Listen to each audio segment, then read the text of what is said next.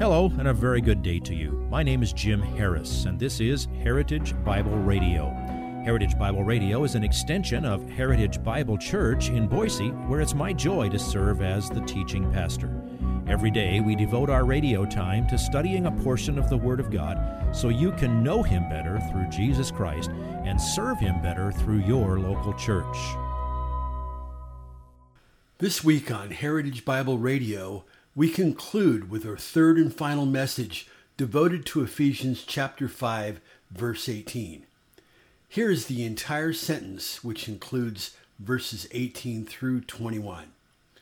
And do not get drunk with wine, for that is dissipation, but be filled with the Spirit, speaking to one another in psalms and hymns and spiritual songs, singing and making melody with your heart to the Lord. Always giving thanks for all things in the name of our Lord Jesus Christ to God, even the Father, and be subject to one another in the fear of Christ.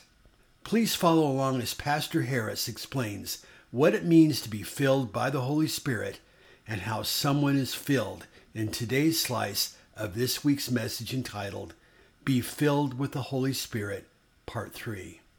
So the more you saturate your decisions with the Word of God, the more you will come under the control of the Holy Spirit. And then you can look at those parallel passages. You can see them, if you will, in two columns. Exactly the same results follow, let the Word of Christ dwell richly within you, and follow, be filled with the Spirit. What the church does, what wives do in relation to husbands, what husbands do in relationship to wives, how children respond to parents, how parents respond and lead children, how slaves respond to their masters, and how masters should treat their slaves, and to make that analogous to our culture, how employees should relate to employers, and how employers should relate to employees. It's very obvious the equality between those things. So, you become filled with the Holy Spirit by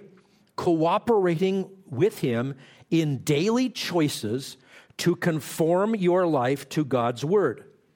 One of my favorite authors, he was kind of a biblical counselor before biblical counseling was cool, William Backus, in one of his books, he calls this finding the freedom of self-control.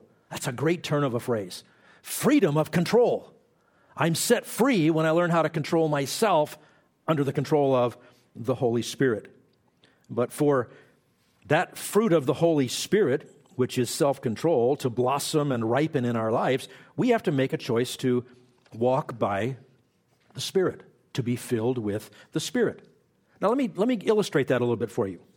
Suppose you are angry because someone or some circumstance suddenly kindles angry emotions within you. I had a phone call a while back from someone explaining to me why my claim was being denied. And I was given a completely irrational reason why it was being declined. Now I understand an insurance adjuster is not hired in order to give away money. They're hired to save the company money. That's their job. Okay, I get that. But I responded to the irrational reason with a rational counteroffer, which was rejected. And you know what? My flesh knew exactly how to respond to that. I've practiced for a long time. I didn't. I said, well, that doesn't make sense. I actually submitted something. I'm waiting to have another opportunity to test whether I'm filled with the Spirit or with the flesh. But when you come to that point, something makes you angry. Something, it could be just a personal offense. It could be something unjust. It could just be that you're in a terrible mood. Something makes you angry. At that point, God is calling you. You have a choice in that moment, and that's the only time you have that choice. And you must choose in that moment. Am I going to follow the flesh, or am I going to walk by the Spirit? So the first thing you need to do is consult the Word of God. So right after you growl at the other person, you say, "Excuse me," and you run and get your Bible and you get out the concordance and you start looking for verses about anger. Or far better, you've memorized them. You know what the Bible says. And so, for example, you would know something like, something we studied less than a chapter ago in Ephesians chapter 4, verses 26 and 27. Be angry, and yet do not sin. The command is be angry. I mean, you should be angered at the things that anger God, but never, ever be angry in a sinful kind of a way. Do not let the sun go down on your anger. Don't just go away and, bury it for a while and let it work up more and more and more steam until you finally blow off at somebody. Do not give the devil an opportunity. If you let anger control you, you are giving the devil the opportunity to use you for his glory. And his glory always does damage. There is no question about which direction the Spirit leads you when you are angry. God's instruction is to resolve your anger and deal with it. Speak truth in love. Christians and to non-Christians. There's absolutely no question whatsoever about the leading of the Holy Spirit. The only question is, will you follow it or not? And by the way, it has nothing to do with whether you feel like resolving it or not. You might not feel like making peace in that moment. Well, our flesh screams, I have to win this argument with this stupid person or this stupid thing that this person has said. No. God doesn't want you to bury it. He doesn't want you to deny it. He doesn't want you to explode. He wants you to deal with it in a way that honors him. Okay, consider another situation. Maybe something doesn't necessarily make you angry, but it really frustrates you. What do? Well, first consult the Word of God. A passage I hope that you at least know the gist of it if you don't have it memorized word perfect. Galatians chapter 5, verses 22 through 24. But the fruit of the Spirit is love, joy, peace, patience, kindness, goodness, faithfulness, gentleness, self-control. Against such things there is no law. Now those who belong to Christ Jesus have crucified the flesh with its passions and desires. Why is that last part there? Because this is the passage that talks about the flesh wars against the Spirit and the Spirit against the flesh. You're the one in the middle of this war, and the choice you have to make is to turn away from the fleshly response, ask God for wisdom and patience and goodness and kindness and gentleness and self-control, and thereby avoid flying off the handle. Simple concept, right? Let the word of Christ settle down, be at home, and rule your heart. Simple concept. I didn't say it was always easy. I didn't say it doesn't require effort on your part. Well, consider the issue of being tempted.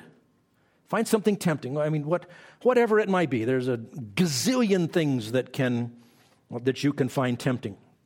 Well, you need to let God's word settle down and be at home in your heart.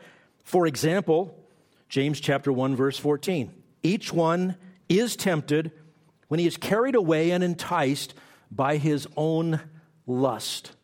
Now, if you're a fisherman, two words from the realm of fishing here: carried away and enticed.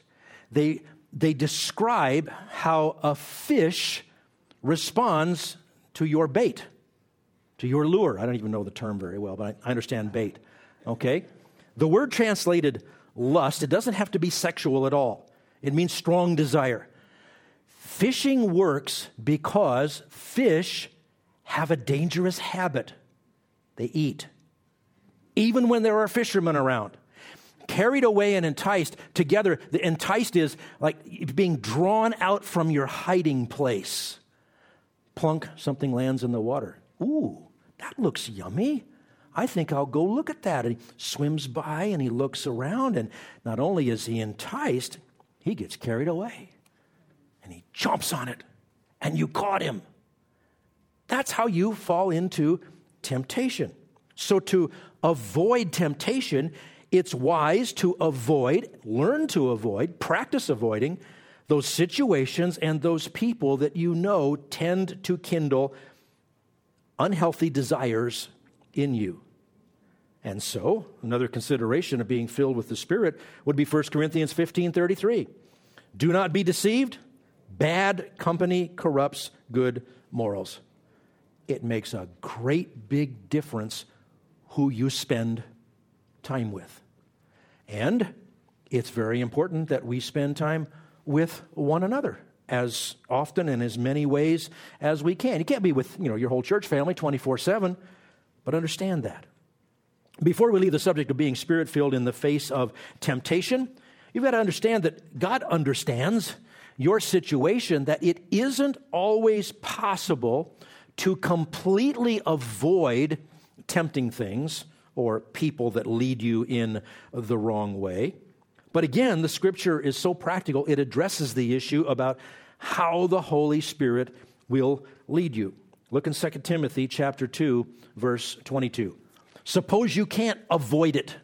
It has come upon you. You weren't seeking it. You weren't lusting after it. It came upon you. Here's what to do. Now flee from youthful lusts. Same thing, lust doesn't have to be sexual. And pursue righteousness, faith, love, and peace with those who call on the Lord from a pure heart. How does the Holy Spirit lead you in a situation like that? Become a fugitive. The Greek word translated flee is fugo. We get fugitive from it. The fugitive is the one that's running away from whatever is chasing. Run away from those things that yank you in the wrong direction and pursue righteousness, faith, love, and peace. And notice, with those who call on the Lord from a pure heart. If you would like this message on compact disc, let me know and we'll send it to you. You'll receive the entire message, not just the portion on today's program.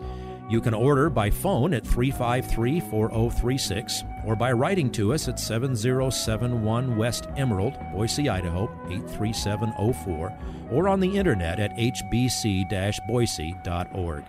Heritage Bible Radio needs your prayers and your financial support. Once again, you can reach us online at hbc-boise.org or by telephone at 353-4036 or by writing to us at 7071 West Emerald, Boise, Idaho, 83704. And if you need a church home here in the Treasure Valley, I hope you'll visit us any Sunday at 7071 West Emerald. For Heritage Bible Radio, I'm Jim Harris. See you next time. Bye-bye.